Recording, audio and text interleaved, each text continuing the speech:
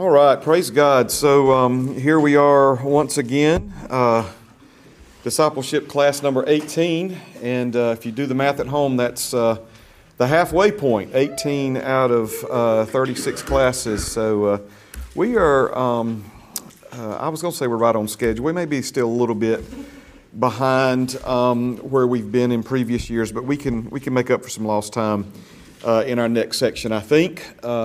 Main thing is when we move over into 2024 and the back half of these classes, we're really going to dig into what it means to be born again.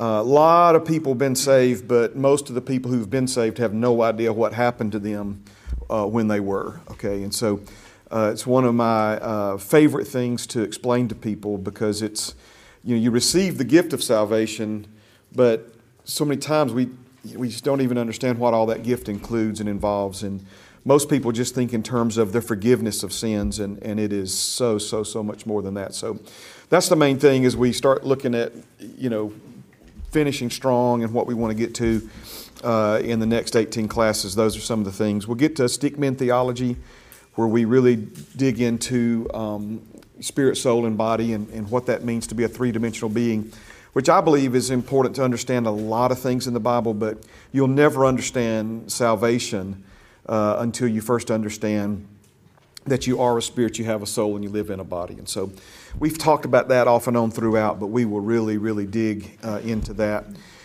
in the, as they say, the back 9, the back 18 of these classes. But tonight we're going to do what I call a kingdom overview.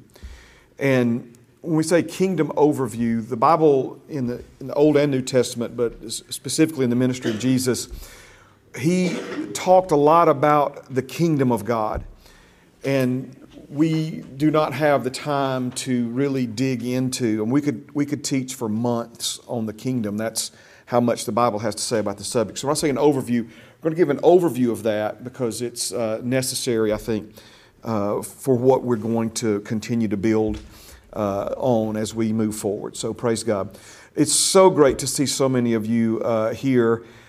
Sometimes these classes that land in between Christmas and New Year's and, folks are traveling and have other things going on. And so if anything, I think we got more folks here tonight than we've had in several weeks. So, and I believe the same is going to be true with those watching online. So, but let's pray and we'll get right to it. Father, you are so good to us, and we acknowledge that this evening as we get started. Lord, I thank you for your word. I thank you for your love. I thank you for your Holy Spirit. And I thank you, Father, that you are passionate about your children learning and knowing and understanding your truth. And Lord, I thank you that the Holy Spirit, the Spirit of truth, He's leading us and guiding us tonight, helping us to focus in on and hear from you and receive from you the things, Father, that you have prepared for us now. Father, thank you for the men and women in this room, those watching online, those that will watch later, Father, after the recording is completed. I thank you, Father, that you know no distance, Lord, and folks, Lord, that are many miles from this location, Father, are hearing and receiving and experiencing wherever they are what we're going to hear, receive, and experience here in this room together this evening. Thank you again for your faithfulness to us, for always believing the best about us, never giving up on us, Father, always encouraging us, and always faithful to us. And we thank you, Lord, for just a new day, a new beginning, a day that you've made. In Jesus' name, amen. And amen. So there's a few notes that we really didn't get to last week, and I put them in the beginning of the notes for this week. Just if I could real quick, and maybe I can just say enough that it'll be enough without really digging into so many more of these verses. But one of what we were talking about last week, it segues into, in other words, it moves over into where we're headed this week. And so if we go back briefly, we were talking about heavens plural. And we see in the scriptures where on many occasions it doesn't say heaven as in one singular, but it says heavens as in multiple or plural heavens. And by piecing things together from different places in the Bible, we identified the three heavens. And we said the first one was the lower atmosphere that surrounds the earth. And then we could call it different things. The Bible doesn't specifically name it, but like the planetary heavens or what we might think of as outer space. And then, of course, we have the third heaven. The Bible does refer to the third heaven, and that is the now place where the throne of God is, and also where paradise is located. And again, piecing different things together. We won't try to go back through and reassemble those pieces to paint that picture for you. But where we finished last week was when Daniel was here on the earth, and he was praying for an answer because he had found in the Scriptures where some things that were spoken of in Scripture should have already come to pass, and God's people should have already been experiencing and enjoying, but they were not. And so Daniel was wanting some understanding where that was concerned. And what's up here, God, and what do we need to do? What corrections do we need to make so that we can have your best and experience and enjoy your best in our lives? And so Daniel prayed, and the Bible says that the day he began to pray, that an angel left the third heaven with his answer. And when he eventually made it to Daniel, so important here, he says, I came because of your words. I came because of your words. And so remember, we talked about the Word of God and God putting His words in your mouth, covering you with the shadow of His hand so that you can plant the heavens. Well, I say so that you can, so that He can plant the heavens through you. And remember, we talked about the Word of God coming down, but it will accomplish and it will prosper when it's returned. And it has to be returned, right, by me and you. We are the voice of His Word in the earth. And so a lot of those things that we were wanting to connect together there. So he came because of Daniel's words, but on his way from the third heaven, he met resistance in the lower heavens and was doing battle, fighting there with a demonic prince.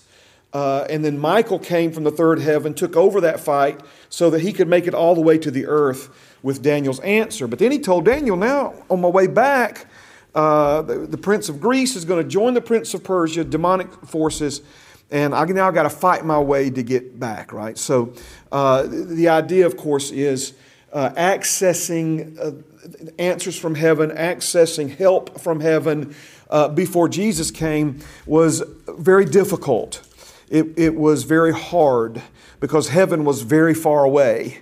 And three heavens away, and demonic spirits, fighting and resisting the answers that were here. But then remember that last verse that we looked at in John chapter 1, Jesus standing on the earth, and he's talking to his disciples, and he says, I say to you that hereafter you shall see heaven open, and the angels of God ascending and descending upon the Son of Man. So the idea that I'm wanting you to understand is that Jesus blazed a trail for us. He opened up a portal, if you will, a channel, if you will, through which angels now can easily pass back and forth. And if we were really going to spend the next hour on this subject, we could see verse after verse after verse where it talks about Jesus being a fitting high priest who has passed through the heavens. That's in Hebrews 4 and 14. Seeing that we have a great high priest who has passed through the heavens. Oh man, for some reason, are they changing behind me? Okay, let me see what I'm doing here. They're on top of each other. All right, let's see if we can get that fixed. Thank you. All right. So there's the John. Is it working now? Okay, thank you. All right, so that was operator error, not technical issues. All right, so notice it says, seeing that we have a high priest who's passed through the heavens, Jesus the Son of God, let us hold fast our confession. And again, there's a lot of good teaching that we could do here, but when you read now and you study and you see verses that mention things like this, you get a better understanding of what he's talking about when it says he's passed through the heavens. Here's another one, Colossians 2 and 15, where in the New King James it says, Jesus having disarmed principalities and powers, he made a public spectacle of them, triumphing over them in it. All right. Now, you read that and it's like, okay, that sounds good. Go Jesus. But what he's really saying here is that when Jesus left this earth, do you remember when he's in the garden? And Mary is crying, and she thinks he's the gardener, and Jesus says her name, and she realizes who he is, but he tells her not to touch him. because he's got to go to his father and to her father, and he's going to do what? He's going to pour his blood out on the altar in heaven and basically seal our redemption forever. Praise God. And so he's passing through. Well, now, remember, also in 1 Corinthians, I get excited about this, but help me, Holy Spirit, give us just enough that we need so we can get to some other things, all right? But you remember the Bible says that if Satan had known what the plan of God was, he would have never laid a finger on Jesus. He would have never killed him, because he thought when he killed him, he had ended it, right? But it was the great plan of God that was kept hidden from God's enemies, because when Satan killed Jesus, he in essence sealed his own fate, right? And brought redemption for you and for me. And so now, I'm putting it in my own words, demonic forces in the lower atmosphere, because remember, control the earth, you got to control what's over the earth, okay? So the demonic forces in the lower atmosphere, they're realizing that they've messed up now because Jesus has raised from the dead. And so now it's an all-out effort in the demonic realm, in the lower atmosphere, to try to keep Jesus from making it back to the throne in heaven. So, for example, the Wuest translation reads this way: having stripped off and away from himself the principalities and authorities, he boldly made an example of them, leading them in triumph in it. So the imagery that I want you to see here, and the Holy Spirit will help you with this, okay? Remember when the angel came and he's fighting the prince of Persia, and Michael comes because it takes both of them, and now he comes on down, but now he's coming back, and the prince of Greece is left his position, his post, and he's going to fight. So now you got the prince of Persia and the prince of Greece, trying to keep this angel from making it back to the third heaven. All right. So I want you to imagine now, it's not just an angel trying to make it back. It's Jesus with the blood that will eternally seal our redemption. So it is all demon hands on deck, if you will. But see, this was the plan of God. So now that they all come together, this is where Jesus defeated every one of them. Again, we've got to lose this idea that that hell is like the devil's hideout, or it's his place of eternal punishment. So when Jesus went to death, hell, and the grave, and then comes back with the keys, he comes back with the keys of death, hell, and the grave, meaning authority over these things, right? And liberty over these things for you and for me. He won that battle for you and me, just like he won the battle for sin, over sin for you and me. All right. So this is where not in the belly of the earth, but it's in the earth's lower atmosphere is where Jesus, could I say it? It's kind of corny, but it's where he stomped the mud hole in all the forces of Satan, right? All the forces of darkness, right? And so, praise God. So notice now, here's another one, Hebrews 7:26. For such a high priest was fitting for us, who is holy, harmless, undefiled, separate from sinners, and has become what? Higher than the heavens. Are you seeing this, right? So he's got the name above every name. He's got the throne that's above every throne. This is why Jesus came in Matthew 28:18. He came and spoke to them. Now remember, this is after all this has taken place, right? And so he tells Mary, you go tell him I've got some real important business to take care of, but I'll be there and I'll talk to him, right? And so when he comes in, what does he say? He says, all authority has been given to me in heaven and on earth now. In heaven and on earth, all right? Now, we'll get to some of these passages in future studies, but in Ephesians 1 and then in Ephesians 2, it says that you and I have been raised up together with Jesus. Well, let's just go to Ephesians 2. Praise God. Ephesians 2, chapter 4. Amen. Thank you, Jesus. Well, if we're going to look at chapter 2, we might as well look at chapter 1. Amen. Chapter 1. Praise God. I'm almost like silly excited about the sermon tonight in the main service and also the kingdom overview. And so I just need to kind of settle down and we'll just take our time here. Praise God. All right.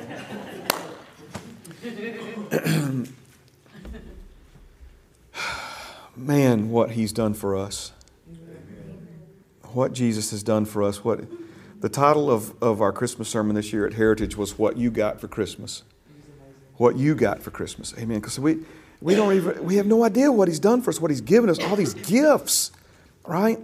So here we see Ephesians 1:19, it says, And the context of this is Paul, the apostle, inspired by the Holy Spirit to pray that we would have a spirit of wisdom and revelation and knowledge of God, and that the eyes of our understanding would be enlightened, that we would know what is the hope of God's calling, and then pick it up in verse 19, that we would know what is the exceeding greatness of His power toward us who believe, according to the working of His mighty power, which He worked in Christ when He raised Him from the dead and seated Him at His right hand in the heavenly places.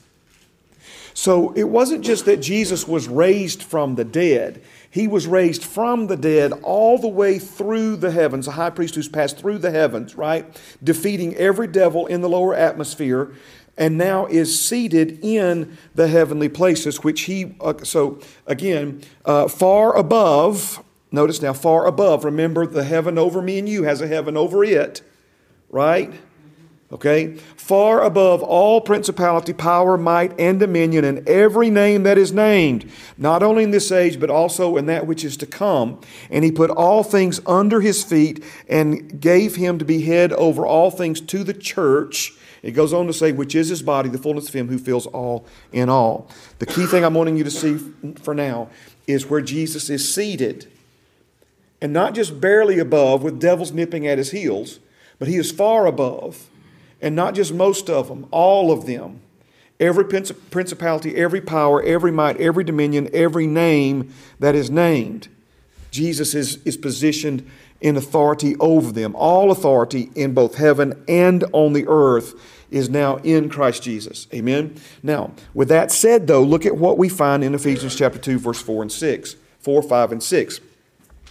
But God, who is rich in mercy, because of His great love with which He loved us, even when we were dead in trespasses, made us alive together with Christ. By grace you have been saved, and raised us up together with Christ, and made us sit together in the heavenly places in Christ Jesus. Okay? So we are positioned with Jesus far above all principality, power, might, and dominion, every name that is named, both in this age and the age that is to come. We are seated together with Him in that place of authority. Now let's go back. Some of you were here for these classes, some of you were not, but let's go back. John chapter 3. Anybody remember this one? Jesus speaking to Nicodemus, if I've told you earthly things and you do not believe, how will you believe if I tell you heavenly things? No one has ascended to heaven. To ascend means to go up. But He, Jesus, who came down from heaven, that is the Son of Man who is in heaven. All right? Now, what's going on here? Nicodemus comes to Jesus because he's wanting to understand how Jesus is able to do the miracles that Jesus is doing. Nicodemus is seeing Jesus perform undeniable miracles. But he can't figure out, as a scholar of the Old Testament, he can't figure out who Jesus is or where Jesus fits. And again, remember the typical Pharisaical answer, right? Can anything good come out of Nazareth? In other words, Jesus is from Nazareth, and therefore that eliminates Him from any place prophesied of in the Old Testament, except for the Messiah was born in Bethlehem. That was prophesied, right? Jesus was born in Bethlehem. He was from Nazareth, but they traveled to Bethlehem, and He was born there. If they'd have done a little more digging, right, they would have found Him in the Scriptures. So Nicodemus is confused because as a Old Testament scholar who knows it frontwards and backwards, he can't put Jesus doesn't fit in his thinking, right? But it's undeniable to Nicodemus that God's with Jesus because of the miracles that Jesus is performing. And so Nicodemus is coming to Jesus for answers. And he begins by saying, we know God's with you because you couldn't do the signs that you do. Jesus said, unless you're born again, you'll never see the kingdom. And Nicodemus is like, what are you talking about, right?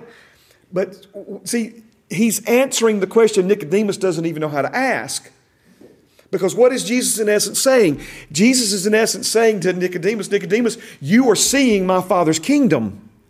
Nicodemus understood a prophet being anointed by God's Spirit with a measure of God's Spirit to enable him to work miracles, right? And Nicodemus, that's all he really understood. And so he's trying to figure out if Jesus is a prophet or not. And if Jesus is operating under that Old Testament prophet model, if you will. But Jesus is not operating under the Old Testament prophet model. The Old Testament prophets were given a measure of God's Spirit. The Bible says of Jesus, he was given God's Spirit without measure. Amen. And so what Jesus is trying to help Nicodemus understand is, because he should have known, and I'm sure he did understand, the concept of God's kingdom. And what Jesus was trying to help Nicodemus understand is that the long-awaited kingdom is here. And what you're seeing in these miracles is not a specially anointed singular person God working through, but you're seeing God's kingdom breaking forth in this natural world. It's God's kingdom that's multiplying food. It's God's kingdom that's healing the blind and the crippled. It's God's kingdom that's multiplying the demonic deliverance and all these things that were happening over and over and over and over again. Nicodemus is confused by this. He says, how can a man when he's full grown go back in his mother's womb and be born a second time? And Jesus doubles down on it. He says, unless you're born again, you will never enter the kingdom. So now he's talking about us not just seeing it, but entering into it and being a part of it by this thing called the new birth, by being born a second time. What's born of the water is water, but what's born of the Spirit is spirit. You got to be born of water and the Spirit to enter the kingdom of God. What's born of the flesh is flesh. What's born of the Spirit is spirit. How are you a prophet and how are you a teacher in Israel and don't know these things? Watch this now. He says, am I going too fast? No. He says, the wind blows where it listeth. You don't know where it comes from or where it goes, but you hear the sound of it. Watch this now. So is everyone who is born of the Spirit. Nicodemus going, what's he talking about? All right. So remember this. Anybody, if you were here, I'm giving you a real concise overview of this. If I'm sitting in my living room and I look out the window and I see a tree move, I don't think an 8-foot grizzly bear's out there banging on the tree. I know that it's the wind blowing. I can't see the wind, but I can see the results that it's producing. Nicodemus was seeing visible signs from an invisible source. He was seeing miracles performed, but he could not see where they were coming from. The miracles were coming from the invisible kingdom. It's an invisible kingdom producing visible results. But now watch this. Jesus said, so is everyone who is born of the Spirit. He goes on to say this to Nicodemus. He says, Nicodemus, I've told you what I know, and I've told you what I've seen and heard, and you haven't listened to a single thing that I've said up until this point. Okay? Now, what does that mean? That means up until this point, Jesus had taught parables. Everything that he had taught from heaven, he had used something from the earth that people could hear, understand, and relate to. A woman had 10 coins. A man had 2 sons. A farmer planted seed. Are you following me, right? So Jesus is using things that people could relate to from their world to better understand things from his world. So when Nicodemus says, everything I've said up to this point you haven't heard or listened to or believed or received, and everything I've told you up until now, there's been something from your world that I could compare it to. And if you're not receiving that, how will you receive something from my world that there's nothing in your world I have to compare it to or with, right? And then he said these words. He says, no one has ascended to heaven, but he who came down from heaven, that is the Son of Man who is in heaven. What is he saying here? He's saying, Nicodemus, you see me here, but I'm not just here. While I'm here, I'm there, and while I'm there, I'm here. What is he saying? Jesus is saying, I'm touching 2 kingdoms at the same time. I'm touching 2 worlds at the same time. I'm here on this earth ministering, but I'm ministering as one who is seated in heavenly places. The kingdom of God was flowing through Jesus. And every miracle, every sign that Jesus performed on this earth, he performed as an ambassador, as a representative of God's kingdom. We've got to make this adjustment. We've got to make this adjustment in our minds and our understanding. Because so many in the body of Christ today, given those who still believe God does miracles, they still believe like Nicodemus, that it's got to be some specially appointed, specially anointed man or woman somewhere on planet Earth that we can go find that's got the goods, that's got the juice, and can somehow, lay hands on us and heal us. Jesus said, whoever believes in him will lay hands on the sick and the sick will recover. So is everyone who is born of the Spirit. Every child of God, every born again man or woman. Oh, Jesus, help me, Father. Listen to me. See, this is, the devil doesn't want you to think that. He doesn't want you to know this. He doesn't want you to understand this, right? I'm talking about what Jesus said. If you've been born again, you have the ability, because you are a citizen of the kingdom. You are in the kingdom, and the kingdom is in you.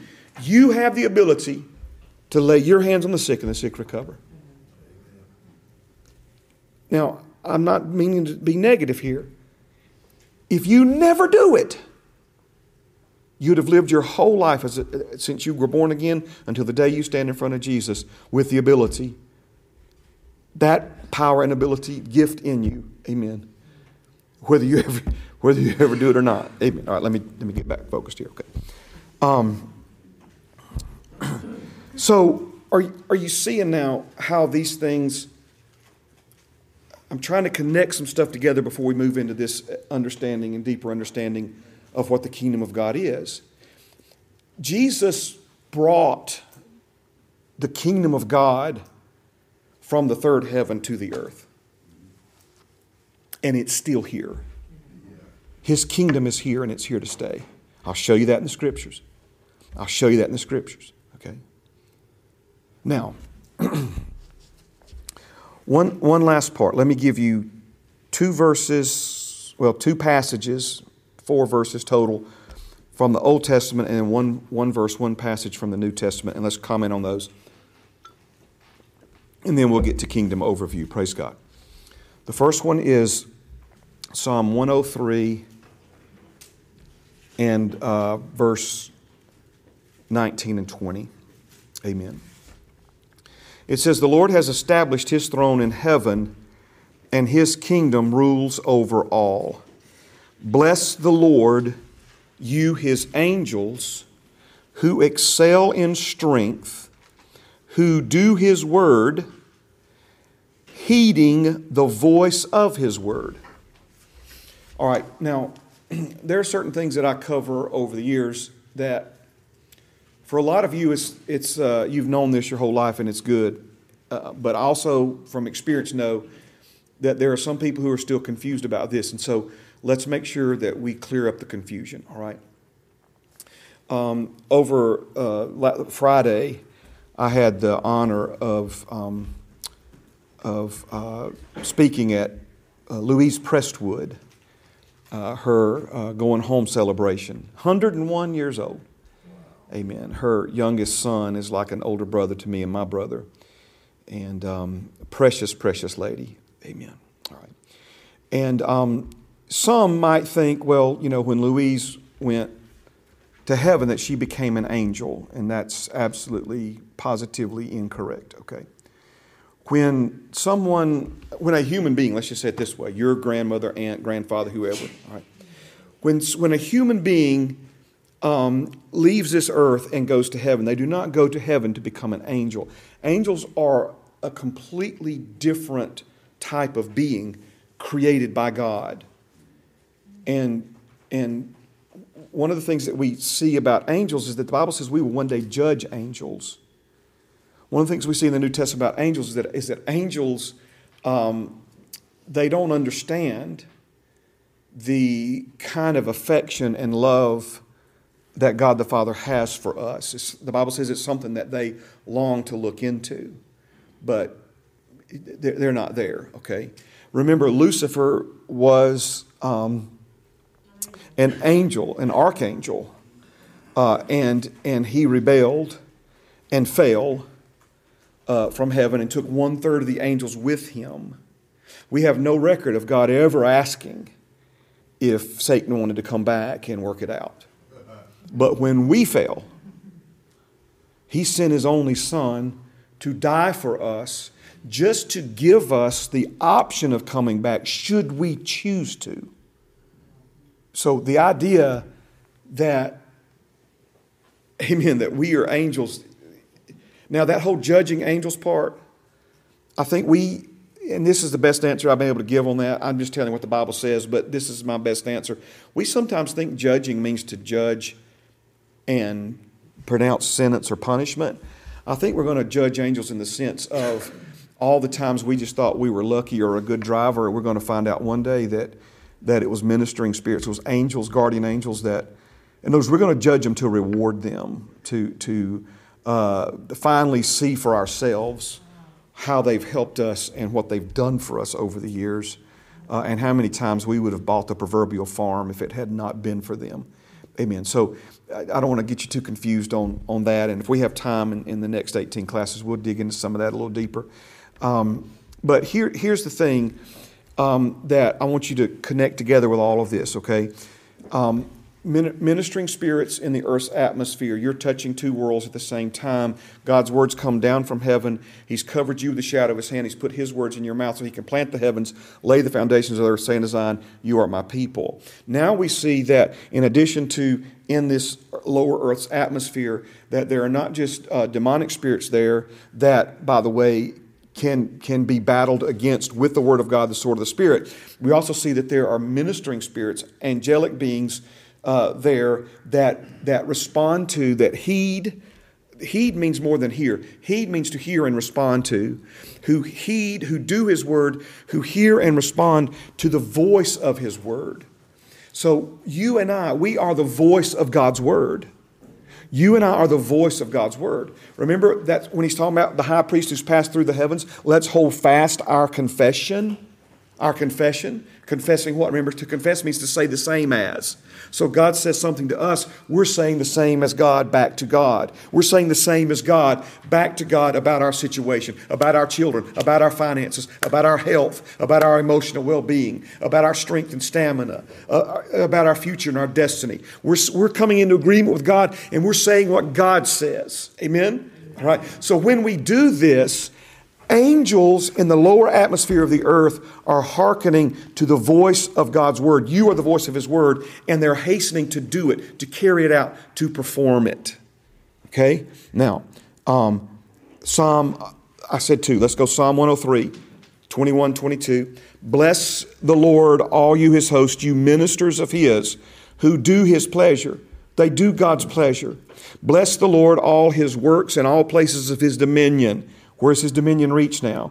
It reaches heaven and earth, right?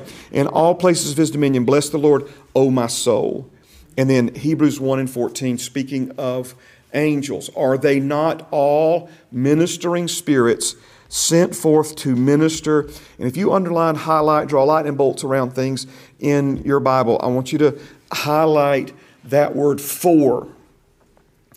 They minister for those who will inherit salvation. We have inherited. We are recipients of the Lord's salvation. Amen. So if you've been born again, He's talking about you here. And He's saying that angels are all ministering spirits, and they've been sent forth from heaven to minister. Now listen, I don't have a problem with you thinking or believing, and I don't think you would be wrong, because we do see where ministering spirits, angels, have ministered to people, okay? But He's emphasizing something different here. It's not just that they minister to you, but that they minister for you, okay? Do you understand the concept of somebody doing something for you as opposed to them doing it to you? Yes? Do you understand what He's saying here? So He's saying that these angelic beings are there to do things on your behalf. They're there to help you by ministering to you, serving you, and carrying out things for you. But what activates them? They hearken to, they heed, they respond to, and they carry out the voice of God's Word. They carry out God's Word, but again, His Word has to be what? It has to be spoken. It has to come forth from you to plant the heavens. Are you hearing me? Now, has anybody, and just think about this, because we've been on this subject one way or another now for several weeks. Have you noticed that when there are things in your life that you need some help with, there's maybe some problem, some issue, some dilemma, some symptom, some obstacle, whatever, have you noticed that it's so much easier to talk about it than to speak to it. Do you understand what I mean by that, right? Those watching online are wondering if the camera was broken. I'm sorry, I've had the overlay on the verses and all that stuff for a good bit of time here, so I got carried away there. Easier to talk about it than to speak to it. See, this is what the devil wants you to do. He wants you to talk about your problems instead of speaking the word of God to your problems. You just simply stating what the problem is, that's not what angels hearken to. That's not what they heed. That's not right. What do they heed to? What are they waiting for you to say so they can go carry out and do God's pleasure in your life? They're waiting for God's word. The word of God. For you to speak the word of God. When you speak, I want you to get this now. I'm not trying to get too crazy on you here, but everybody, this is Bible based. I want you to begin to envision. I want you to begin to see, eyes of faith, right? That when you speak the word of God to a problem in your life, angels, and they're not slow about it, they are immediately going forth to start working on that and resolving that situation for you. Amen. Amen. Now, if angels respond to God's word, demons, remember, they're just fallen angels. They've been trained, they were hardwired, so to speak, to respond to words. Right? I want you to think about this, okay? And you say this may be strong. Well, I want it to be strong because I want it to really impact your thoughts and your mind, okay? I want you to think of how elated Satan is to hear us complain. Right? He loves to hear us complain and gripe. Are you right? See, that's what he wallows in that. He responds to that. That gets him jazzed up. Thankfulness, thanksgiving, worshiping God. No, see that Beelzebub, right? That repels him. Complaining, whining. Are you hearing me? Right? One of my heroes of the faith, Kenneth E. Hagin, he was talking about this woman that he prayed for and prayed for some more and prayed for some more. And finally somebody asked him, they said, did she receive? And he said, I don't think so. He said, the whine never left her voice. The whine never left her voice. Amen. I mean, sometime we got to get the whine out of the voice, right? We got to get victory in our mouths. Amen.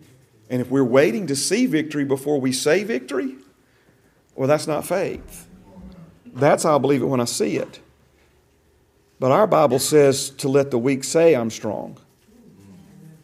It requires no faith for a weak person to talk about how weak they are.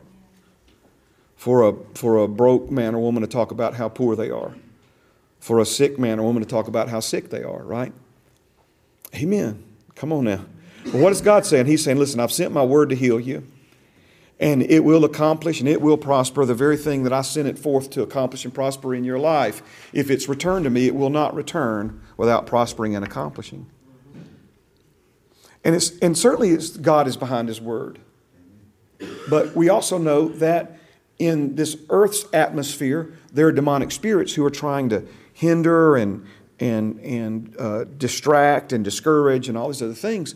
And this is why when we engage in this thing called spiritual warfare, where we have to speak the word of God. Let me ask it another way. What are you giving your ministering spirits to work with? What are you let me give you two things that we ought to all be thankful for. We ought to, first of all be very thankful that God's justice is not immediate. Or we'd all been gone a long time ago, right? Okay. And the other thing is we ought to all be thankful for is that everything that we speak over ourselves and other people doesn't come to pass immediately. Amen. Right? But the more we start to understand the power of words, and by the way, we'll talk about this. We'll do probably a whole class on the power of our words. But let me just give you, a scale to understand how important words are in God's eyes.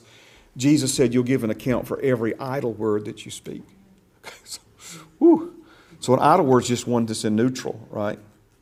It's not in backwards or forwards. It's just idling. Amen. All right? Okay. So again, what are you giving the ministering spirits that have been sent forth from God to minister for you on your behalf? They hearken. They're waiting to hear the word of God to do God's pleasure in your life. What are you telling them, right? What are you saying? Amen. See, this freaks a lot of people out, but and I'll move on here after I say this, okay? God says that you can have what you say. But most of His people won't quit saying what they have. I'll say that again, all right? God says that you can have what you say. But most of His children won't quit saying what they have. Right? So when we say what we have is when we just complain and this and I wish nothing ever works out for me and I don't even know why I bother and it's just frustrating this time of year. I'm always so depressed and it's just another new year. It's going to be another year just like last year. And I don't know why I've even bothered. I'm not getting anything out there. I'm not fooling anybody. Just, again, the devil just wallows in all that, right? Amen. They won't quit saying what they have, right?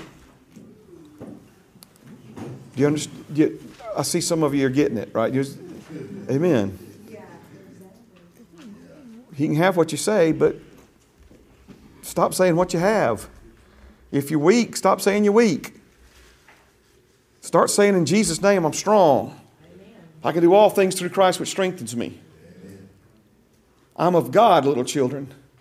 I've been born of God. I'm a child of God. And greater is He who's in me than he who's in the world. See, you start saying that stuff, man, angels like, whoosh, and they're like, here we come, right?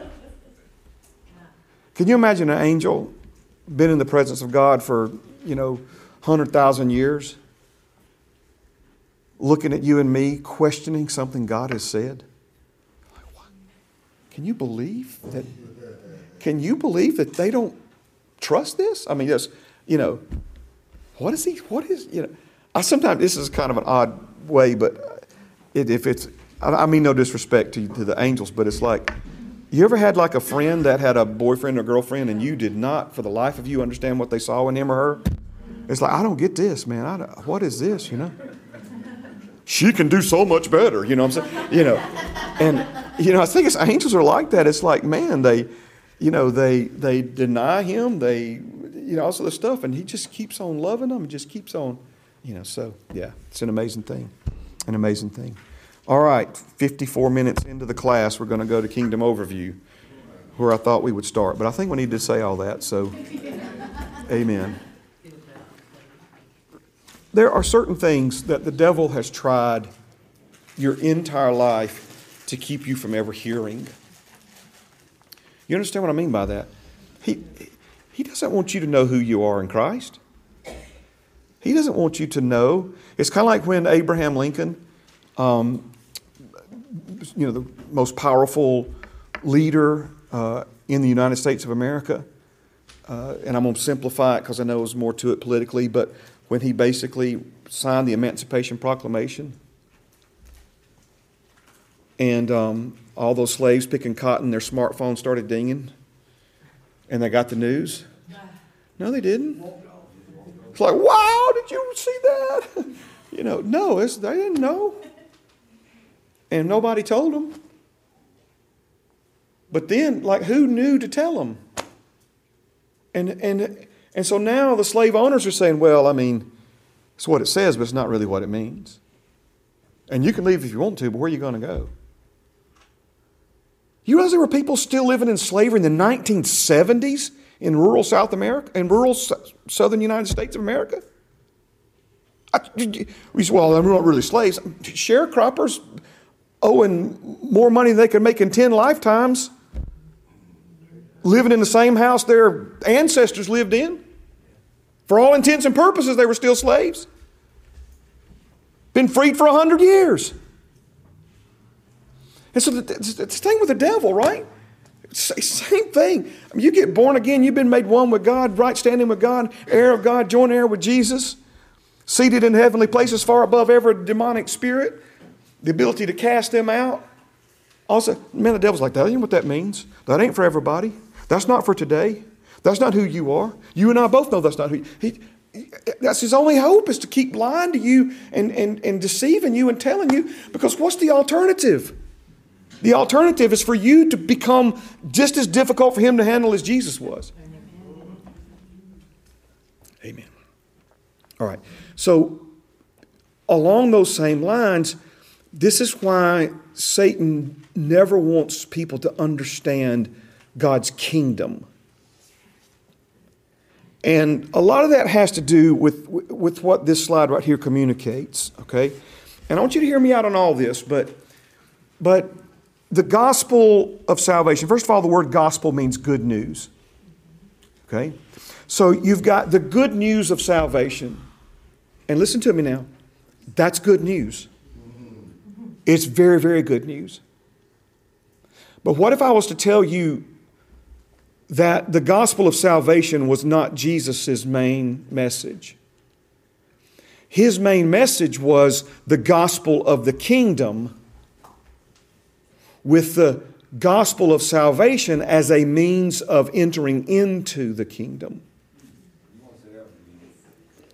Jesus' main message was the gospel of the kingdom. Jesus preached the gospel of the kingdom, and he explained to us that the gift of salvation, being born again, is how you enter into the kingdom. See, if you were like me, raised in church, you probably heard the gospel of salvation just about every Sunday. Now, you might think, well, Pastor Mark, what's more important than that? Nothing if you're not saved. If you don't know Jesus, then there is no more important message for you to hear than what he's done for you and how to receive that gift. Amen. But if you have received the gift, right, and you're in the kingdom, I've used this example in here before. I'll use it again for those of you who've never heard it. I think if you could like see into the Spirit when it comes to God's kingdom, it would be like Disney World in Orlando, Florida, the front entrance. It's wonderful. Everybody in the front gate, though. Watch this now. Everybody just in the gate and happy to be in the gate. Oh, I'm so thankful we're in the gate. The whole point of going in the gate is so that you can then go and enjoy the parks. Are you following what I'm saying? But again, I want you to get this vision, like aerial view of Disney, and I don't know how many, what would Disney hold, 20,000 people? I don't know, I'm just throwing out numbers, I have no idea. 20,000 people can fit in Disney World Magic Kingdom at one time, and 19,000 of them are pressed against the inside of the entrance, right?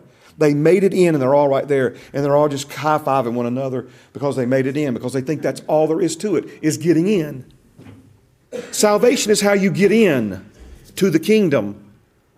So if the devil can keep you ignorant of what the kingdom is, what it's all about, what it means. So if you, again, look very carefully at Jesus' life and ministry, everywhere he went, he was proclaiming the good news of Father's kingdom. Okay? Now, the gospel of salvation focuses on people getting into heaven. Okay? And that's how it's presented to us. I'm not saying that's wrong, but I am telling you it's incomplete for somebody to present the gospel as Jesus will forgive you of your sins, you will not go to hell, and you will get to go to heaven one day when you die. And that's how it's presented. I mean, no disrespect, but just hear me. That's how it's sold to us, right? You understand what I'm saying? We sell it by saying, you don't want to go to hell, hell's hot. You ever burnt your finger on a stove? Think about that whole body being burned for all of eternity. It's like, oh, no, we don't want that. And all that's true. I'm not trying to make light of that, right? But it leaves people with the impression that that's all there is to it, right? Forgive for my sin, don't go to hell, and go to heaven one day after we get our driver's license, get married, have 3 kids, a career, live a long life. It's like, what's that preacher say? Anybody want to go to heaven? The little boy's like, are you getting loaded up right now? Or are we talking about later, right? It's like, we want to go, but not now. I mean, we want to have some fun. You see what I'm saying? We have no comprehension of these things.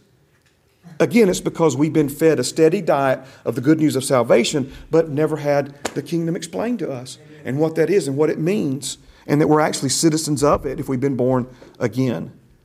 So let me dig off into this now. So Matthew chapter 4, verse 23. And Jesus went about all Galilee, teaching in their synagogues, preaching the gospel of the kingdom, and healing all kinds of sickness and all kinds of disease among the people. Now, remember what we said about Nicodemus. When he proclaimed the kingdom, what did he say? He said, the kingdom's here. The kingdom, watch this, I'm going to demonstrate it for you. The kingdom is at hand. That's a lot closer than 3 heavens away, right?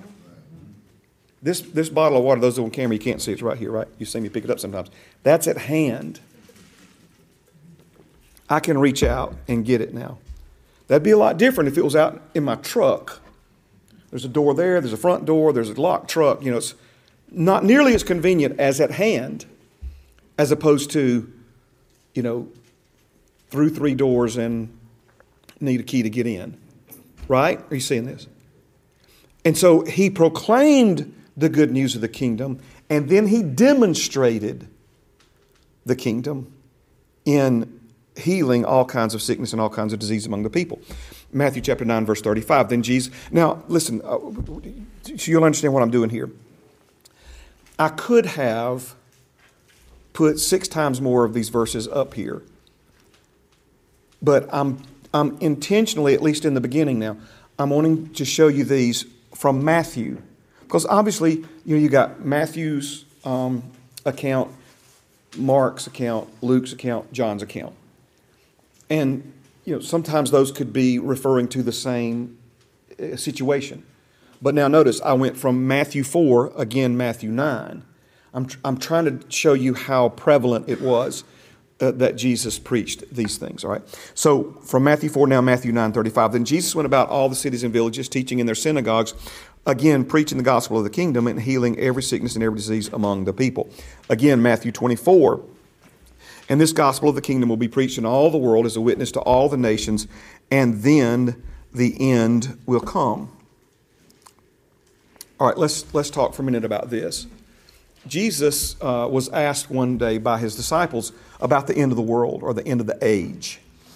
And Jesus began to explain to them these different things, natural disasters, earthquakes, pandemics, wars and rumors of wars, the whole list of things, right?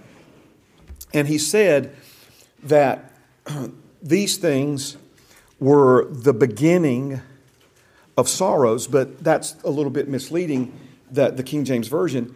It literally means that these are the beginning of birth pangs. Now, if you go back, you think, well, Jesus, there's always been pandemics, there's always been wars, and there's always been, all these things that Jesus listed. It's like, okay, how's that really helping us? Because those things have happened all throughout human history. When Jesus said that these things are like birth pangs, what he's telling us is, any ladies in here ever given birth? I've watched my wife give birth to 2 children. Birth pangs start out, and then as they progress, they increase in frequency and they increase in intensity. Am I right about it? Okay. So there's always been earthquakes, but we're seeing more earthquakes more frequently and more intensely than we've ever seen in the history of humankind. Have there always been pandemics? There always been starvation? All these things, right? But again, they're escalating, right? And so when Jesus gave us this list, but here's the mistake that people so often make. We think all of these things mean the end is coming. Jesus says these things must come, and they will come. But this gospel of the kingdom will be preached in all the world as a witness to all the nations, and then the end will come.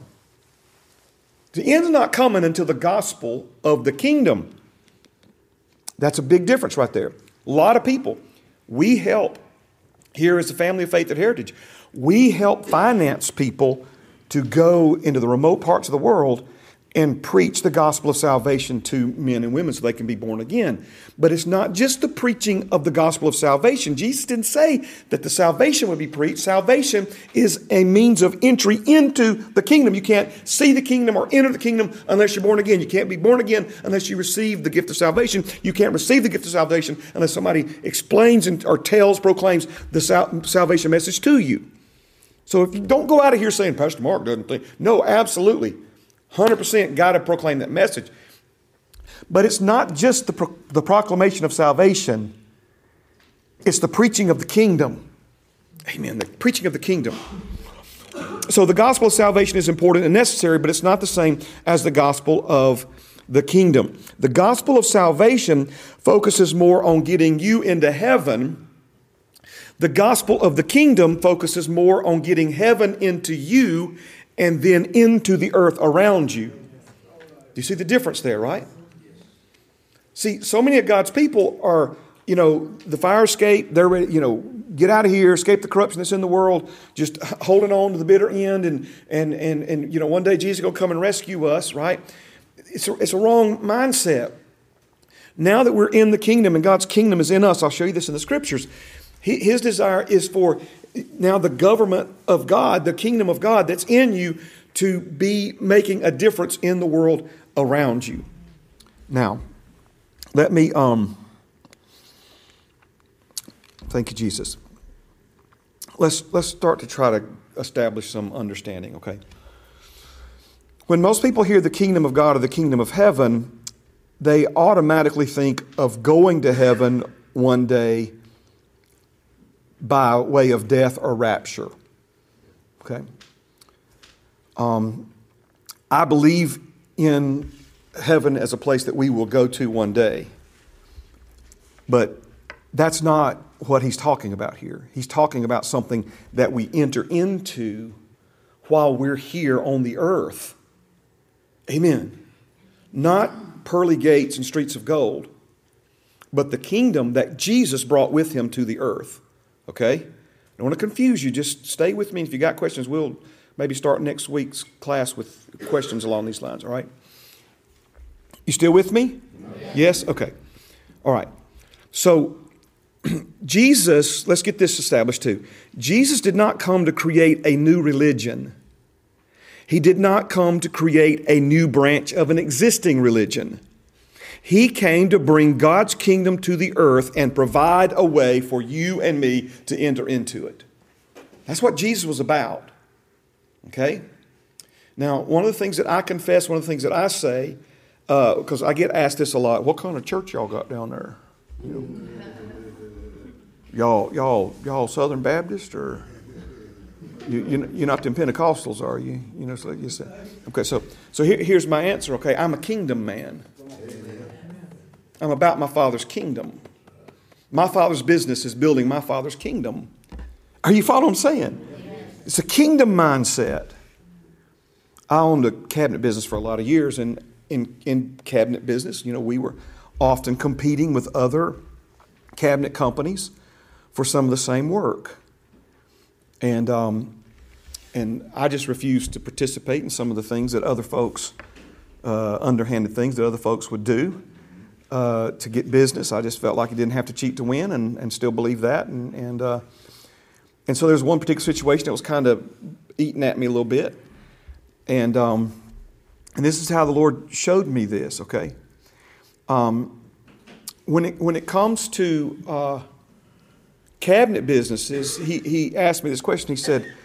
He said, what if your dad, my father's David Winslow, he said, what if your dad, David Winslow, what if he owned every cabinet business in Birmingham? Then I would not be in competition with the other cabinet businesses. We would all be working together for my father's interests, right? My father's business, right? So I will not let the enemy try to put me in competition with another church or another pastor. This is my father's. This is my father's kingdom. Some of you have heard me say this before to you personally, individually. I'll say it to anybody listening, watching right now. The only church I want you to be in other than Heritage is the one that my Father wants you to be in. Amen. I have nothing more. I mean, I wish every one of you would come and be a part of Heritage until Jesus comes back, okay? But that may not be what Father has for you. Are you following me? And I'm not going to try to manipulate you into being a part of this congregation, right? Because first of all, it's not my place. The Bible says the Holy Spirit places the individual member in the body of Christ where He wills, where He chooses, not where I choose. Amen? Okay, I go start down this road and I go a long way down it. But again, amen, Jesus didn't come to create a new religion. Not a branch of an existing religion. He came to bring God's kingdom to the earth and provide a way for whosoever will call upon His name to enter into it. Okay? Now, next thing. Jesus taught about the kingdom more than any other subject. It was His first message. It was His most consistent message. And it was actually His final message while He was here on the earth. And I'll share that to you in just a moment. Now, the next thing I want you to think in terms of the kingdom is the source for our authority and effective ministry. We are citizens of God's kingdom, and we are ambassadors. Remember that out of 2 Corinthians 5? We're ambassadors. Now, the Bible says you are an ambassador. So think in terms of our United States government. Our U.S. government has ambassadors representing our interest in foreign lands all around the globe. Most nations on planet Earth, the United States has an ambassador. We have an embassy there even, and an ambassador there that represents our interests in that land. In the same way, we are in this world, the Bible says, but as born-again men and women, we are not of this world. This world is not my home. This world is not your home. Our homeland is the kingdom of heaven. Our homeland is our Father's kingdom. We are citizens now of that kingdom, and we are ambassadors in this foreign land. Amen. You heard the old timers talk about pilgrims, right? You know what? Amen. So here we are, representing our Father and His interests. The Bible says things like this: no man goes to war at his own expense. Meaning what? Our ambassadors aren't over there, finding secondhand jobs part-time jobs to pay their way. Are you following what I'm saying? In other words, they're representing our government, and our government pays their way over there, finances their lifestyle while they're there, so that they can represent. Amen. All right, watch this now. We could go on and on about this as well, but let's just try to nip it in the bud. But let me say this. An ambassador for the United States in Japan does not set his or her own agenda in Japan. They're not there to do their thing. They're there to represent their homeland and to do the United States is what's in their best interest, right? Our best interest as a country. In that. All right. Amen. So the kingdom then is the source for our authority and our ministry, effective ministry. We are citizens of and ambassadors for our Father's kingdom. Now, let me give you some more verses. Praise God. Matthew chapter 3, verses 1 and 2. In those days, John the Baptist came preaching in the wilderness of Judea and saying, repent, for the kingdom of heaven is at hand. Repent, for the kingdom of heaven is at hand. Then, after John the Baptist, Matthew 4:17, from that time Jesus began to preach and to say, repent, for the kingdom of heaven is at hand. Then Matthew chapter 10, verses 5, 6, 7, and 8. These 12 Jesus sent out and commanded them, saying, do not go into the way of the Gentiles, and do not enter a city of the Samaritans, but go rather to the lost sheep of the house of Israel. And as you go, preach, saying, the kingdom of heaven is at hand. Heal the sick, cleanse the lepers, raise the dead, cast out demons. Freely you have received, freely give. Okay? Now, we know that what began with John the Baptist, then went to Jesus' inner circle of 12. In Luke the 10th chapter, we find out that there were 70 people. We don't know these people's names, but we know there were 70 more that were sent out. Excuse me. Luke chapter 10, verses 8 through 12. Jesus speaking to these 70, whatever city you enter, and they receive you, eat such things as is set before you, and heal the sick there, and say to them, the kingdom of God has come near to you. But whatever city you enter, and they do not receive you, go out into its streets and say, the very dust of your city which clings to us we wipe off against you. Nevertheless know this, that the kingdom of God has come near you. But I say to you that it will be more tolerable in that day for Sodom than for that city. Wow. Now, there's other places where we see that Jesus made the point that if the miracles and signs had been done in Sodom and Gomorrah that were done for some of these, communities, that Sodom and Gomorrah would have repented years ago. But now these people are seeing these signs, miracles, and wonders, and they're rejecting God just as stubbornly as those folks did back then. That's what he means by this. It would be more tolerable in that day, the day of judgment, for Sodom than for that city. All right. So, yes, sir. So, I went to serve Christmas. I went to serve on Christmas Day. Okay. Drove down to Lincoln Park, and I handed out some pamphlets and some gloves. Okay. Things like that, right?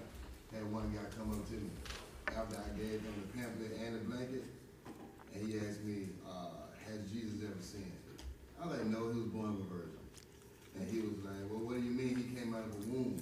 And he was tested by the devil. And I said, yeah, that's up 40 days of test. That's up 40 days of fasting. And he was tempted, but he chose the right thing, and he didn't sin. Well, I don't understand that. How can you explain that? I said, all things are possible through Christ. But if you keep running, you're going to end up where you at. Yeah. Whether you knew it or not, I prayed over that blanket. So. Amen. All right, so that leads me to something the Lord spoke to me years ago that really helped me, and I've tried to pass this along to as many folks as possible over the years. And it simply says this: don't let the people who reject you keep you from reaching the ones who want you and need you. Amen. Amen. Right? Because Jesus told them, right? Don't let the people who reject you keep you from reaching the ones who want you and need you, right? Amen. I think Miss Sis had something in class that went along with that this morning, from what I heard. So, amen. Because notice now what he said. Either way, whether they reject it or received it, what did he say? Announce. Whether you received it or whether you rejected it, just know this one thing: the kingdom of God has come near to you today. The kingdom of God has come near to you. Now, it comes near, and folks receive. They get healed and blessed and set free and delivered. Comes near and they reject it. They miss out on all that the kingdom of God could have otherwise produced and affected in their lives. Now, the same message then preached by, think about this lineup here. John the Baptist, Jesus said, greatest prophet born of a woman. Okay. The Messiah himself, the Son of God himself, Jesus. The 12 holy apostles and the first 70 missionaries. Okay, these are some very important people who were all given this very significant message to proclaim or to announce that the kingdom of God is near you. The kingdom of God is at hand. The kingdom of God is no longer 3 heavens away and difficult to access, but it's as close as your outstretched hand. Now, let me remind you, this word repent from the original language is the Greek word metanous. And meta means a new condition. Nous means mind. So repent means a new condition of mind. We've often, again, raised in church, we've heard repent meant stop sinning. And certainly it does. I mean, I'm not saying that's necessarily wrong, but repentance is actually a change of thought that translates into a change of action. Okay? If you don't do anything with the underlying thinking, then you can't, consistently change the outward behavior. But now, we've got to go back, though, and put ourselves in these men's and women's positions, because what they understood, if they understood anything at all, what they understood was a man of such stature and righteousness as Daniel, right, had to pray and fast for 21 days just to get an answer to a question, right? Okay? And so he's saying, if you think like it used to be. In other words, if you think of it like this, you're going to miss out because it's not that way anymore. The kingdom that was once 3 heavens away and very difficult to access is now as close to you as your outstretched hand. So you can't keep thinking the way you've always thought about this. And I'm talking to you and me now, right? Because the kingdom is here. It was once 3 heavens away. Jesus, He is the King, and He's come to this earth, and He brought His kingdom with Him. So I like to say it this way. We must become kingdom-minded. We've got to become kingdom-minded. Amen. I sometimes say this, and I'm not trying to be funny, and I'm not, I mean no disrespect, but I drive kingdom automobiles. I live in kingdom housing. In other words, these are kingdom clothes that I have on. Everything that has anything to do with me, right, is because of my Father's kingdom. All right. Now, let me see if this will help some of you, and maybe I should have led with some of this. But when we say the kingdom of God, we're talking about the government of God. Okay, the government of God. And I'll show you this in the scriptures here in just a moment. But let me say it a few different ways to try to be more well-rounded and inclusive in what we mean when we say, or when the Bible says the kingdom of God. The kingdom of God means the government of God. So we're talking about the rule of God, the reign of God, the realm of God, and the resources of God. God's resources. Remember Nicodemus asking about the miracles, and Jesus said, what's happening is the kingdom of God is breaking through, and people are receiving healing from the kingdom. But you won't see it, Nicodemus, unless you're born again, and you won't enter into it unless you're born again. But that's what's happening. It's like the wind blowing and the trees moving, the leaves rustling, so to speak. But it's something that's invisible, but it's producing visible signs. What was producing the visible signs? It was invisible kingdom. So the kingdom of God means the government of God. When we talk about the government, if you think in terms of the United States government, there are lots of different things that our government does and provides, okay? And so in that same way, now think about the kingdom of God being the government, not of men, but the government of God Himself, but it now being present with power here on the earth, all right? Now, I had really hoped we would have gotten here last week because it's such a beautiful Christmas verse, one of my favorites. Isaiah chapter 9, verses 6 and 7. Speaking of Jesus, for unto us a child is born, unto us a son is given. Hopefully you'll see this with different eyes now, maybe for the first time. And the government will be upon His shoulder. Do you see that? The government will be upon His shoulder, and His name will be called Wonderful Counselor, Mighty God, Everlasting Father, Prince of Peace. Of the increase of His government and peace, there will be no end. Now that's important right there. Of the increase of His government and peace, there will be no end upon the throne of David and over His kingdom, to order it and establish it with judgment and justice from that time forward. Even forever, the zeal of the Lord of hosts will perform this. Now, let's talk about 2 key points from here. The government on His shoulder is a unique and prophetic way to communicate this. We normally think, follow me now closely, okay? We normally think of the government in terms of head, right? Heavy, the head that wears the crown, the head of state, the head of the government, the king or the queen in a monarchy. Of course, we have a representative republic here in the United States, But we think of the governmental head.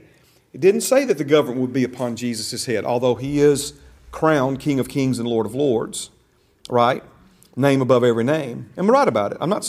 Amen. He ascended to the throne of the universe, right? Am I right about it? Okay. So then why did He say shoulder instead of head? It's because the shoulder is a part of the body. Amen.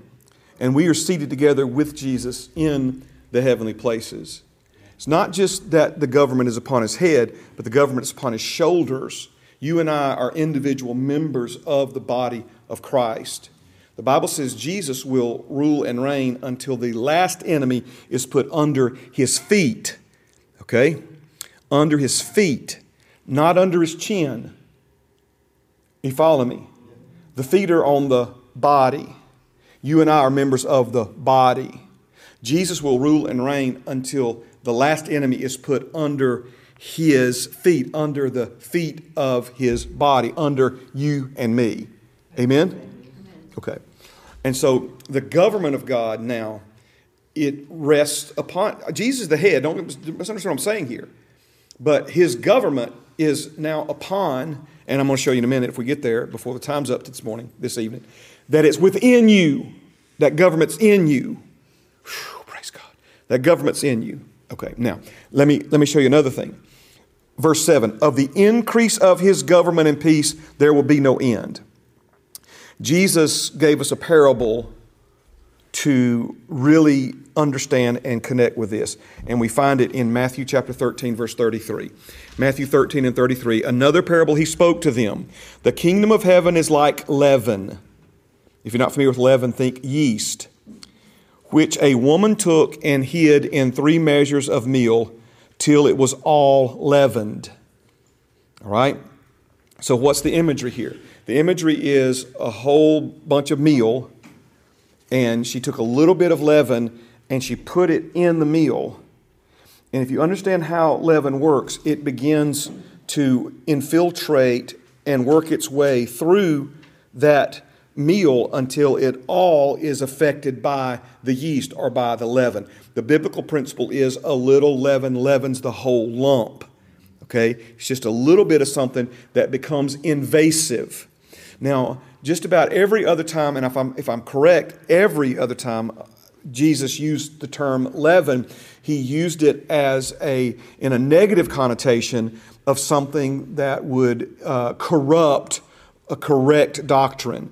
The leaven of the Pharisees, the leaven of Herod, okay, leaven of the Sadducees. There was thinking from religious minds or earthly governments that would, if allowed unchecked in our hearts, would undermine, so to speak, the good things and the true things that Jesus was teaching us. But in this situation, he uses the imagery in a positive sense, saying that the little, seemingly insignificant portion of leaven, once introduced into the meal, will not stop until it has changed the entire barrel of meal. He says the kingdom of God is like that in the earth. The kingdom of God has come to the earth. It came, in a manger, right? It was a baby in a manger seemed very insignificant. But notice what Jesus introduced the kingdom of God into the earth when he came here. It continues to grow unto this day until what we see prophesied in Revelation 11:15 will come to pass.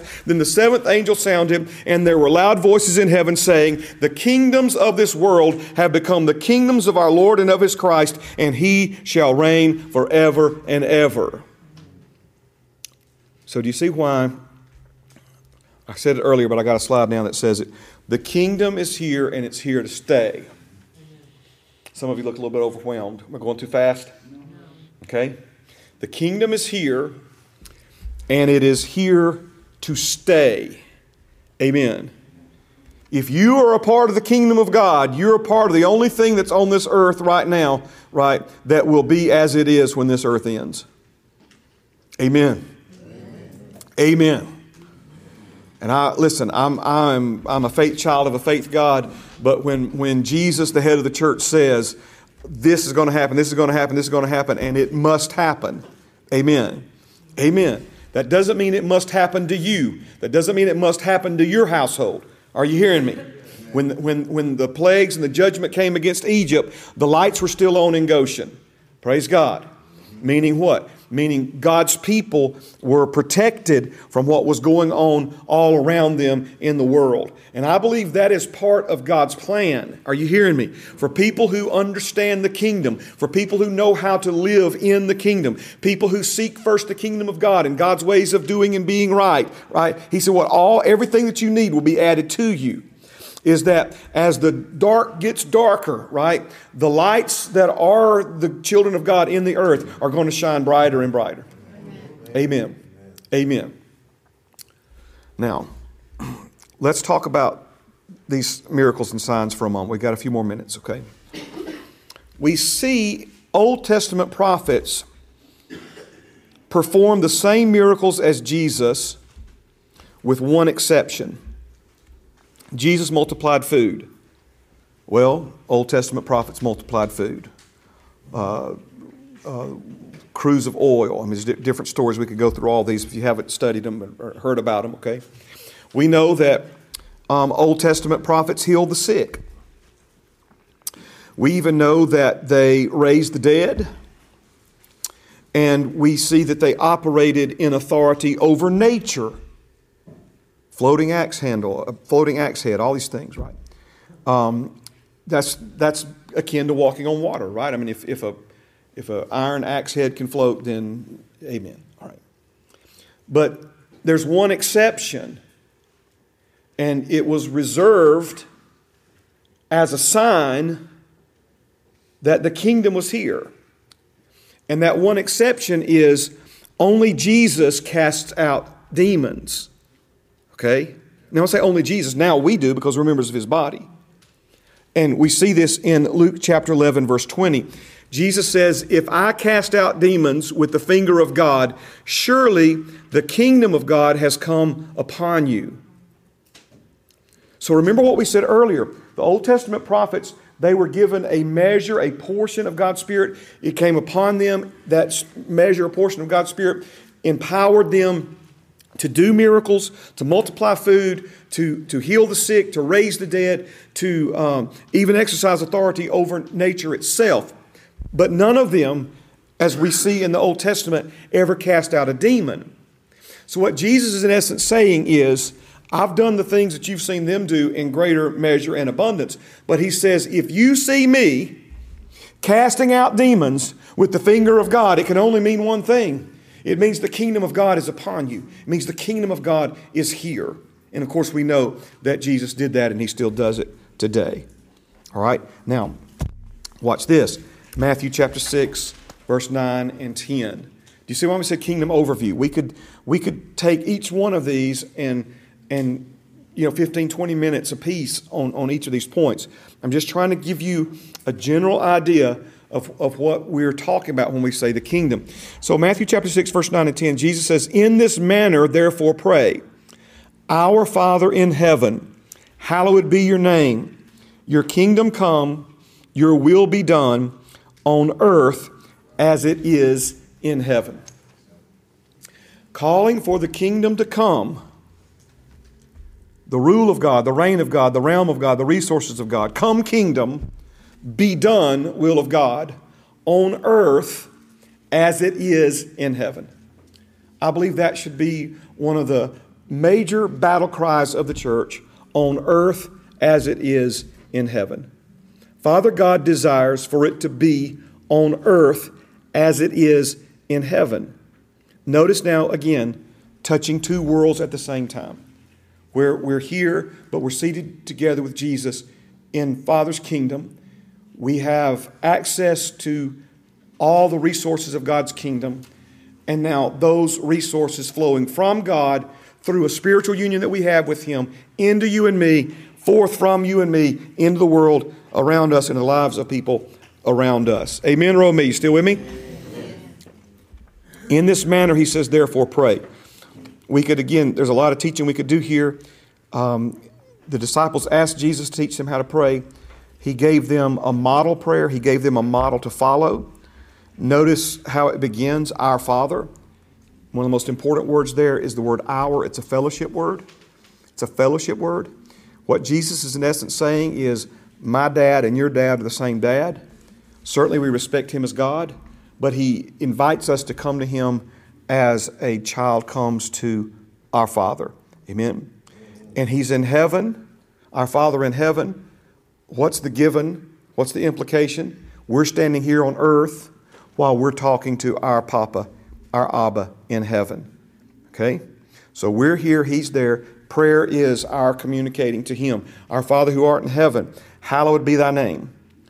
Hallow means to respect, honor, reverence. Again, take a few moments when you're praying to recognize Him, who He is, who you are in respect to Him. Amen. Hallowed be your name. Your kingdom come. Your will be done on earth as it is in heaven. When you're praying about situations in your own life, when you're praying about situations in your family, we need to understand what God's will is in those situations. Amen. We need to, how can we know what His will is in those situations? His Word. What's the most important question we could ask about anything and everything that has to do with you and me? What does the Word say? What does the Word say? What does the Word say about your children? What does the Word say about your finances? What does the Word say about your emotional well-being? What does the Word of God say about anxiety? What does the Word of God say about depression? What does the Word of God say about rebellion in rebellious children? Again, all these things, marriage, finances, what does the Word of God say about these things, right? Father takes pleasure in the prosperity of His servants. Father, again, on and on and on. We've got to know what these things are. We've got to know what His will is. You pray His word, you pray His will. If we pray according to His will, we know that He hears us, and if we know that He hears us, we know that we have whatever it is that we ask of Him. Romans 8 talks about our inability to get results because we don't know how to pray over a situation as we should. And it's in these situations where the Holy Spirit of God inside of you will pray through you with words that you don't know how to articulate in known language. This is an unknown tongue. Amen. It is the mother tongue of our homeland. Are you hearing me? Praise God. It is the, sweet Jesus. Praise God. Amen. It's the mother tongue. Amen. The unknown tongue. The tongues. Paul said, I speak with the tongues of men and I speak with the tongues of angels. Amen. Amen. I am bilingual. Praise God. I speak angel and I speak English. Amen. Are you hearing what I'm saying? Amen. How do you know to speak with the tongues of angels? Amen. It's because the Holy Spirit knows. And I yield my tongue to Him. And now He helps me pray a perfect prayer in perfect agreement with the will of God and make intercession for other people according to God's will. Come, kingdom, be done, will of God. When Jesus taught us this, He put the verbs first for emphasis. And it's the idea of if I think my favorite scene so far in the Chosen series, anybody seen the Chosen series? Oh, yeah. It's the one where, and we don't exactly know, we know that Jesus cast out a lot of demons, but Jesus is not with the group, and this kind of straggler, whatever, is come, and he's possessed with demons, and he talks about how they smell. It obviously smells God on them, and that demon jumps on him, and Jesus walking up, and he sees that going on, and he goes, out! That's all he says in a minute, and demons left. Wasn't all this? Let me roll up my sleeves here. No, he said, out! And man, them demons took off like, amen, right? Kind of like if a dog come at you and you go, get! Right? That's verb first. Right? You're not going, I think it is now time for me to ask you to go another direction, dog. No. It's get, right? There's a sense of an urgency to it, right? And so when Jesus taught this, He taught us to pray this way. Come, kingdom. Be done, will of God. Right? There's a certain, when I say attitude, I'm talking about not an attitude towards God, a right attitude towards God, but a boldness, a confidence. Right? When Jesus hollered, I know some folks get frustrated like, well, they just adding stuff there they don't know happened. I believe they're being inspired by the Holy Spirit to portray how that happened, right? But, amen. So do you see the difference here, right? There's this sense of urgency, this sense of proclamation. Praise God. Man, where's our time going? All right. Let's go here. Matthew 16, 18, and 19. Matthew chapter 16, verses 18 and 19. And I also say to you that you are Peter, and on this rock I will build my church, and the gates of Hades shall not prevail against it. And I will give you the keys of the kingdom of heaven. And whatever you bind on earth will be bound in heaven, and whatever you loose on earth will be loosed in heaven. Okay? Now, we're not going to turn there now, but we'll get there maybe next week. Jesus, same gospel writer, Matthew. This is repeated again in chapter 18 and verse 18. Again, the part about the keys to the kingdom of heaven. Whatever you bind on earth will be bound in heaven. Whatever you loose on earth will be loosed in heaven. So binding and loosing, you may not understand what those words mean yet, but they represent important tools for building the church. Okay? So if something was to be, and I want you to hear this the way the hearer would have heard when Jesus first taught it, because the words that we have translated into bind and loose here, they would have understood them as something that was allowed or something that was not allowed. If something was bound, that meant it was you were saying no to that you would not allow that. Or if it was loosed, then that meant, okay, it's free, it's loose, it is allowed. For example, if they brought a sacrifice to the temple, it had to be approved before it could be offered, had to be inspected. And if it was bound, that meant that it was rejected and it was not allowed to be used. Or if it was loosed, then it was free to be offered. Okay, so these would be the terminology, like stop and go, to really oversimplify it. Yes? Okay. So notice now, Jesus is saying to Peter and then also to you and me in Matthew chapter 18. I think that's one of the reasons why it's repeated by the same gospel writer in another portion of the word, is so that we wouldn't just think he was only referring to Peter. But he has given to you and me the keys to the kingdom of heaven. Keys to the kingdom of heaven, so that whatever you bind on earth, notice what he's saying, that if you bind it on earth, that God will back you from heaven. And whatever you loose on earth, he will back you from heaven. Are you seeing this now? All right. There's a lot that we will cover here. I'm not going to try to cover it all, but I do want to say this just to equip you with this, so that if you wanted to maybe start tonight, you could, okay? Notice that the initiative falls upon you and me. Are you seeing this? The initiative is, from your position here in the kingdom of God on the earth, whatever you say no to here on the earth, that, and the literal translation is, having already been said no to in heaven. Okay? Whatever you say yes to here on the earth, God having already said yes to it in heaven, He will back you. Are you seeing this? Okay? But again, if we're not using the keys, you can have the keys to a new Mercedes and walk the rest of your life. I mean, right? Just because you got the keys don't mean you're going to use them. But we've been given the keys. Those keys represent some very important things we'll talk about next week.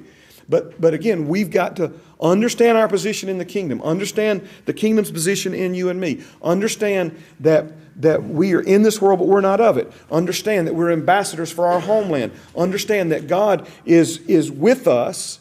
Here, I've heard it said this way. Let me see if this will help you. Jesus did not say, hey, fellas, I'm going into the world to preach the gospel. Do you want to come with me?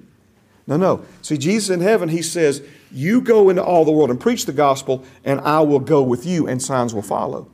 See, it's that transition, it's that shift where he's saying to you and me, you take the initiative and step out, and when you step out, I'll step out with you. If I'm not allowing something in heaven, then you have my authority to not allow it in your life on the earth. If I've said no to it in heaven, then you've got carte blanche to say no to it on the earth. If I've said yes to it in heaven, then you've got carte blanche to say yes to it on the earth. And whatever you say yes to on the earth that I've said yes to in heaven, it'll be. And whatever you say no to that I've said no to already in heaven, it'll be. Amen. Think about everybody talking about what God allows. God allows. God, I can't believe God allowed that. God's up there going, I can't believe you're allowing it. Whatever you allow on earth. But watch this now. I've preached this for years. Some people love to hear it. Other people get mad. Right? Because we would rather have a God to blame or a devil to blame or somebody to blame, but we don't want this gospel of responsibility. We don't want to be told that there's something. Now see, for me, when this first started being explained to me, I'm like, Shazam, you're telling me there's something I can do that'll make a difference? Tell me more. And other people are like, who do you think you are? Again, see, People, don't let the people who reject you keep you from reaching the people who want you and need you, right? But, amen. Now, we want to be victims, or are we going to be the victors that God made us to be, right? Okay. Amen. Father, you're good to us. We love you. Thank you for life and peace. Thank you for helping us. Lord, we've covered a lot of stuff, and we've covered it in a hurry tonight. But your Holy Spirit, He operates, Lord, above time and space, and He can bring back to our remembrance all the things that I've said, and even the more things that you've said in the hearts and minds of people listening here and online this evening. Lord, thank you for your goodness, your mercy, your help, your love, your wisdom. Father, for a new perspective, that we are in the kingdom and the kingdom is in us. And Father, we are part of something so much bigger than ourselves, and that your government is here and it's here to stay. And of the increase of your government, there'll be no end. And so, Father, we are a part of it, and we will be forever. In Jesus' name, amen. Thank you so much for being here this evening. Blessings to you and yours. Happy New Year if I don't see you before the end of this one. And good things.